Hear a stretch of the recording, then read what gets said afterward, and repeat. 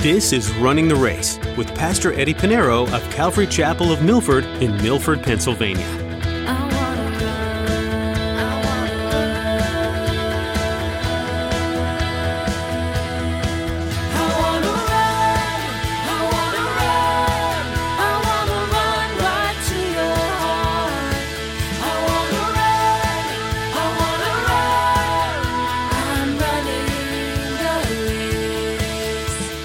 We need to understand that it is Christ in us to help us forgive. And here, the letter's about to forgive a runaway slave.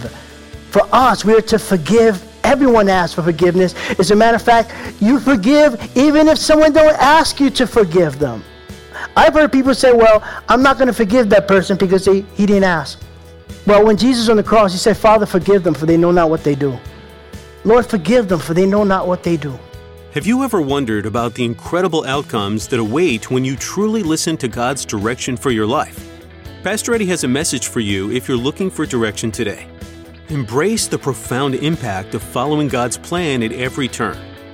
By turning to His guidance, you unlock the potential for the most extraordinary and fulfilling dreams you could ever imagine. Experience assurance like never before by giving God the keys. Well, let's join Pastor Eddie in the book of Philemon as he continues his message, Paul's prayer and plea.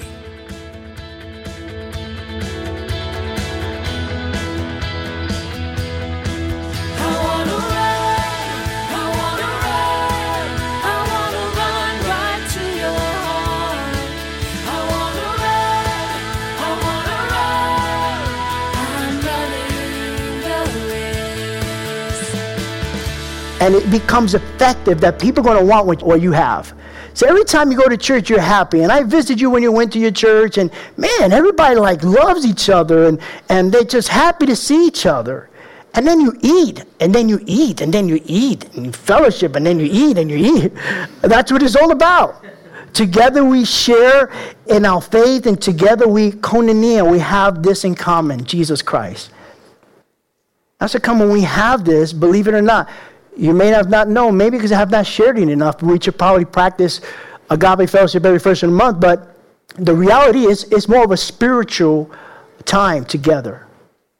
That's what it's all about, because we're doing exactly what the early church was doing. They met together and they broke bread. That's why the verse is mounted there in the fellowship hall.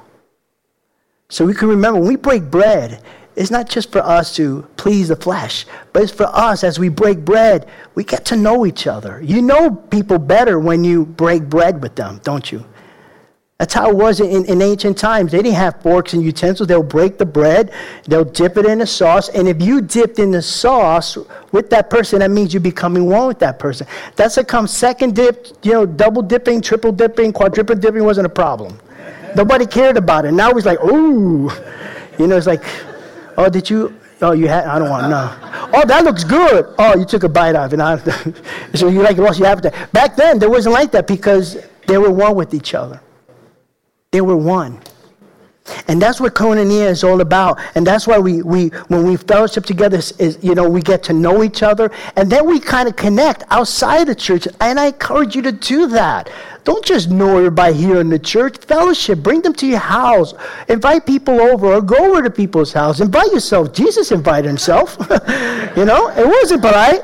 I'm going to do what Jesus says, Zacchaeus, you come down. I'm going to your house today. Oh, okay. Jesus did it because that's what fellowship is all about. Is we get to know each other outside the church, not only here. So when we say, oh yeah, that's the person I go to church with. No, you say, that's my brother and sister in Christ. We have something we share, we koinonia, And what happens when we break bread together, what happens? We encourage one another. We get to know that person personally to the point where now we know what to pray for. Now you have more people praying for you, with you. And that's why it's important, koinonia. So actually, if we use the Greek words, we should call it agape koinonia. Because we call it agape fellowship, because we all know what agape is, unconditional love. That's what it's about. We don't call it Calvary Chapel Diner, right? It's just agape fellowship. It's about Christ, center around Christ, and we encourage one another. And that's exactly what the early church did. Now, just to kind of put this into perspective here, at the end of verse 6, Paul says to Philemon, by the acknowledgement of every good thing which is in you in Christ Jesus. You read that at the very last, in you in Christ Jesus. And just to put it in perspective, when it comes to you, when it comes to me, all of us, there's nothing good. I don't mean to, I know, right? It's not encouraging. But we're going to put it in the right perspective here. There's nothing good in us. Jeremiah says the heart is wicked. Who can know it? It's deceitful. It's evil. But there's nothing good that dwells in us. Paul said in Romans chapter 7, verse 18, Paul says this, for I know that in me, that is in my flesh, nothing good dwells. Nothing. And if nothing good dwells in us, then nothing good can come out of us. But here's what changes everything. He says, by the acknowledgement of every good thing which is in you in Christ Jesus. That is the difference. Christ in you, Christ in me. That's where things become effective, that we do things in Christ, for Christ, and through Christ. Everything is Christ. Not about you, not about me, not about anybody. It's about Jesus. Paul's saying every good thing which is in you is in Christ, because of Christ. And here what Paul's trying to convey to Philemon is that good thing, Christ is in you. We need to understand that it is Christ in us to help us forgive. And here the letter's about to forgive a runaway slave. For us, we are to forgive. Everyone asks for forgiveness. As a matter of fact, you forgive even if someone don't ask you to forgive them. I've heard people say, well, I'm not going to forgive that person because he didn't ask. Well, when Jesus was on the cross, he said, Father, forgive them, for they know not what they do. Lord, forgive them, for they know not what they do. And then we should have a forgiving heart. And we can only do that because Christ is in us. And I know it's hard to forgive sometimes, but you have to forgive. Hard to forgive those who hurt you, who wronged you, but forgive because you're being obedient. And again, you're not healing yourself. Not that you can heal yourself. You're going to continue to dwell in the problem. You're only hurting yourself. The people that are set free are the ones that forgive. Because you're holding on to a grudge. You're holding on to not forgiving someone. You're hurting yourself. The other person that probably asked for forgiveness, they're okay with God. God is okay with them. Now is your turn. Forgive. But everything we do is because Christ in nothing good in me. There's nothing good in me. But Christ in us. Colossians chapter 1 verse 27, the riches of the glory of this mystery among the Gentiles and for all people, which is Christ in you, the hope of glory. The hope of glory. So in verse 7, he goes on to say, for we have great joy and consolation in your love. Great joy. Wait a minute. You think about great joy. Where was this letter written? It was written, Paul wrote it when he was in prison. How can he have joy when he's in prison? Well, that's who Paul is. Paul knows who he is. He knows who he's a prisoner of. Not a prisoner of Rome, not a prisoner of Caesar, but he's a prisoner of Jesus Christ. He never identified himself as a prisoner of Rome. Never. Never identified himself as a prisoner of any man. I'm a prisoner of Jesus Christ. And that's what he says in the letter. Look at verse 1. Look up back in verse 1. It says, Paul, a prisoner of Christ Jesus. A prisoner of Christ Jesus. And so while in prison there, what does he do? Now here, but he writes the prison epistles. Ephesians, Philemon, and Colossians. Now, understand, if you really want to know a book of joy, one of the greatest books about joy is Philippians. Philippians. Only 4 chapters, 19 references of joy. 4 chapters, 19 references of joy. And we know the verse, rejoice in the Lord always, and again I say rejoice. How can you write that when you're in prison? Well, you can if Jesus is in your heart. And you're worrying about the bigger cause, and you worry about, getting people to know Jesus Christ, and not about yourself, not woe is me. No, Paul never said, oh, pray for me, pray that they release me. No, I'm a prisoner of Jesus Christ. He counted all joy, and he is rejoicing. And so while in prison, because of his prayer for Philemon, he's encouraging Philemon now to forgive Onesimus. He writes with great joy and comfort. He says in verse 7, for we have great joy and consolation in your love, because the hearts of the saints have been refreshed by you, brother. Philemon obviously had a ministry of refreshing the brothers and sisters of Christ. What a ministry. I think that is so needed in the church. While people are looking for position, get attention, and get the glory, we need to refresh others. And that's the ministry Philemon had. Now, that word, refreshed or refresh, in the Greek is anapao. That's the Greek word. It means to give rest, to refresh, to give oneself rest, to take rest. And Philemon had a testimony of loving the Lord, vertical, and loving the saints, horizontal, and refreshing the saints. Wow, I want to be around that guy. So that's a real Christian. Now, we don't know, Paul's writing about a letter about forgiveness. We don't know if he wasn't going to forgive.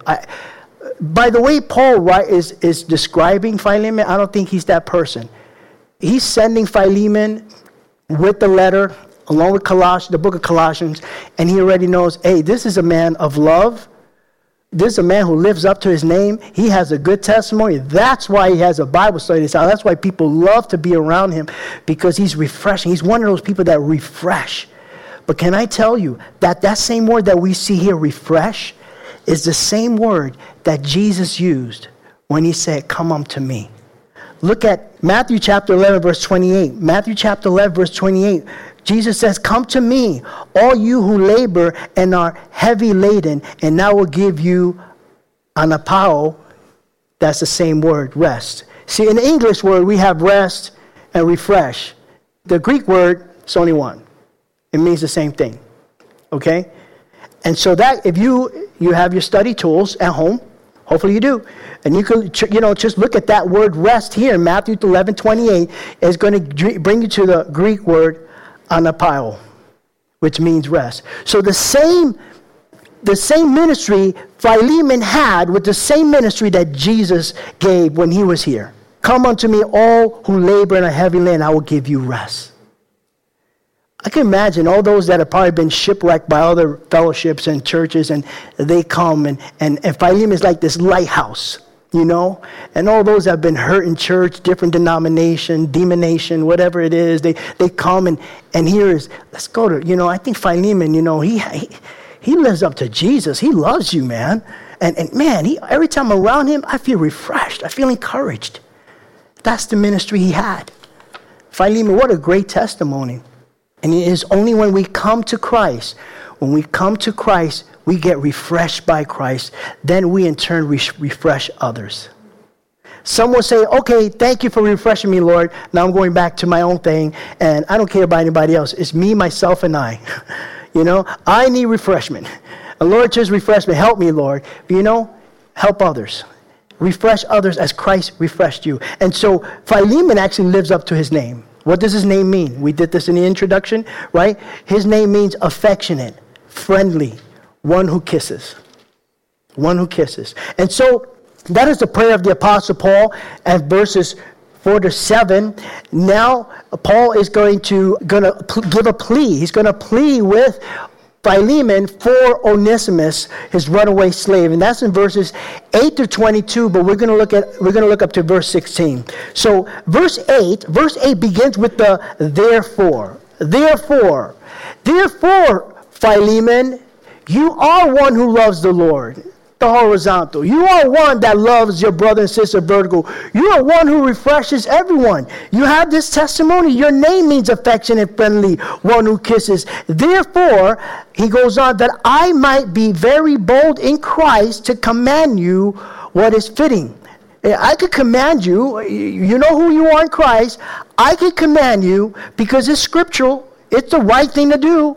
I'm the Apostle Paul. He's not bragging or he's not throwing his rank. Notice he didn't identify himself in his letter as he did with the others. He would identify himself as Paul the Apostle. He didn't need to do that here because apparently Philemon had a good testimony. He didn't have to exercise his authority too much. In verse 9 he goes, "Yet for love's sake I rather appeal to you." Yet for love's sake I rather appeal to you. Not exercising my authority is not necessary. You know who I am. We know who I am. But I want to appeal to you in love. And I could kind of give the best explanation. I try not to share too much of my previous employment, but as a police officer. As a police, everybody know what a uniform is. Everybody know what's a shield. Right? I don't need to exercise authority, be bossy or be demanding. Everybody knows what it is. I praise the Lord that I knew Christ before I became a police officer because the career that I had, not one civilian complained against me. I had seasoned veterans who would work with me and they would say, I can't lie, I'm not exaggerating. They would say, I like to work with Panero because Panero would give a ticket to a driver and he'll thank him. Okay? Some of you got it. Those that didn't laugh, you probably got multiple tickets. Just kidding. Just kidding. Just kidding. The uniform does everything. I don't need to exercise that authority. In fact, I had a chief that would call my boss and say, who's Panero? Well, tell him thank you. He was professional. And I forgot the relationship. I think it was a niece or grand. And they were thankful. A civilian told me the same thing. A civilian that worked in my precinct said, you know what? I don't know who it was, the relation, but they say you were really nice. You were professional. Because I represent Christ. I don't need to exercise authority. And I read this article once when, I hate to promote movies, but it was the character Batman. The actor was wanting to know, he was asking a seasoned actor, Jack Nicholson that it was, Michael Keaton was the Batman. He said, how do you act if you're wearing a costume? How do you act if you're wearing a costume? Because you don't see the face expression, all you see is body motion. It could be his double for all we know. And Jack Nicholson told him, you know what? Let the costume do the work. And that's what he did. And in the same way, I don't need to boss anybody around. I don't need to speak with, because I'm the boss. I don't need to do that. And that's what Paul is saying. I don't need to do it. But I'd rather appeal to you in love. And so the reason why Paul is doing this for 3 reasons. Why he appeals in love rather than speaking, I the apostle, I Paul, Well, number 1, because Philemon was a man full of love. He already knew. Philemon has a great testimony. He is a brother who loves people. What do I need to tell him for? Now, if there was a problem, if he had a problem with people, I say, listen, brother, then I have to say as an apostle, you need to repent and, get along with your brother. But he had, number 1, he had a relationship and he had a testimony of loving and even refreshing others. Look at verse 5 again. It says, hearing of your love, verse 5, and faith which you had towards the Lord and towards all the saints. Look at verse 7. For we have great joy and consolation in your love. You see, he has this love. So you already know he had this love. So he lived up to his name. Secondly, Paul loves both Philemon and Onesimus. Onesimus, we're going to see, is like his son. He loves them both. And, he wants them to get together in love. And that's what we should do. If we're the ones that are peacemakers, we bring 2 people to reconcile together. You can't show favoritism because God doesn't show favoritism. God shows partiality to no man. So because you love both your brother and sister or brother, or sister, whatever. You love them. You want them to come together. So Paul loves them both. But Paul is using wisdom here. And I think, again, as I gave you the explanation, he knows that a loving appeal would be better than an authoritative command. It'll be better. Out of love. Love covers a multitude of sins, right? Love, the love chapter, 1 Corinthians chapter 13. Love is kind, love is patient, love keeps no record. And when you do things in love, it becomes so effective. So effective. People are going to sense that this person loves me. I want to hear everything he has to say. But when we do it with the love of Christ, Everything we do, we are to do it in the love of Christ. As Paul wrote, 2 Corinthians chapter 5, verse 14, he writes this, "For the love of Christ compels us." It is the love of Christ that compels us. It has us do the right thing, the godly thing, the Christ-like thing, because we have the love of Christ. And Paul is handling this as a leader to another leader, to one who already loves the Lord, in the love of Christ. We don't need to throw ranks here. We don't need to throw titles here. It's all about love. So verse 9, he says, "Yet for love's sake, I rather appeal to you, being such a one as Paul," in other words, he is an apostle, "the age," in other words, he's older than him, "and now a prisoner of Jesus Christ." He's definitely in ministry with Philemon, but he's in jail. Philemon's still out there. In verse 10, he says, "I appeal to you for my son Onesimus, whom I have begotten while in my chains." Onesimus is no longer a slave. Now he is a son of an apostle. Apostle Paul said, "This is like my son," which he called Timothy his son, right? Titus he calls his son. Now, that doesn't mean that Onesimus is no longer a slave to Philemon. He's still a slave. It doesn't mean that he doesn't have to pay for what he has stolen, yes. But what it does mean is that he now stands before God, before the church there in Philemon's house, and before Philemon, as not only a servant, but a believer in Jesus Christ. Not only a slave, but a slave for Jesus, a servant of Jesus Christ. In Christ, we are all brothers and sisters. And this is what he's trying to say. Yes, listen, Philemon, Onesimus, yes, he's your servant or employee, but he's your brother in Christ. He's your brother in Christ. Philemon is a master, yes, whatever his profession is, and so is Onesimus. He's a slave, employee, whatever it is, but they're both brothers and sisters in Christ. Because when we come to Christ, it's neither slave nor free, right? No male or female, right? Galatians chapter 3, verse 28, Paul writes this, "There is neither Jew nor Greek, there is neither slave nor free, there is neither male nor female, for you are all one in Christ." We're all brothers and sisters in Christ. And quite often, I don't know what your view is when someone says that in the body of Christ, we're all brothers and sisters in Christ. I don't know what your view is, but it needs to be considered above anything else, any other relationship. Why? Well, Jesus set the example. Jesus set the example. Remember when Jesus was on the cross, and he said to his mother, he said, "Woman," now he's not saying woman the way we use term woman. He says, "Ma'am." He's approaching his mother respectfully. "Ma'am, woman, behold thy son." He's talking about John, the beloved, the disciple John. John is 18 years old. I'm running the race. We've been in the book of Philemon. Paul wrote to a man named Philemon, who had a slave who had run away, and Paul was urging Philemon to forgive and pardon this runaway slave. What you realize as you study this book is that what Paul's doing in this letter is the same thing that Jesus did for us, asking for someone in authority to forgive and pardon sin. Jesus interceded for you, as he took your sin, asking God to forgive. Do you notice how every chapter throughout the Bible always points us back to Jesus? It's so refreshing, isn't it? More messages like this one can be found at runningtheraceradio.com. There, you'll also find a link to our podcast, where you can subscribe and receive up-to-date messages each time they're available. If you'd like to join us in person this weekend to hear Pastor Eddie teach, look for service times and directions on our website, runningtheraceradio.com. Want to know how to support us? Here's Jessica with more. Prayers for this ministry would be so appreciated. The opportunity for the lost to be reached over the radio is incredible. So please pray for our listening audience, and that what's shared will alter people's lives forever. Another way you can support us is by prayerfully considering giving in a financial way.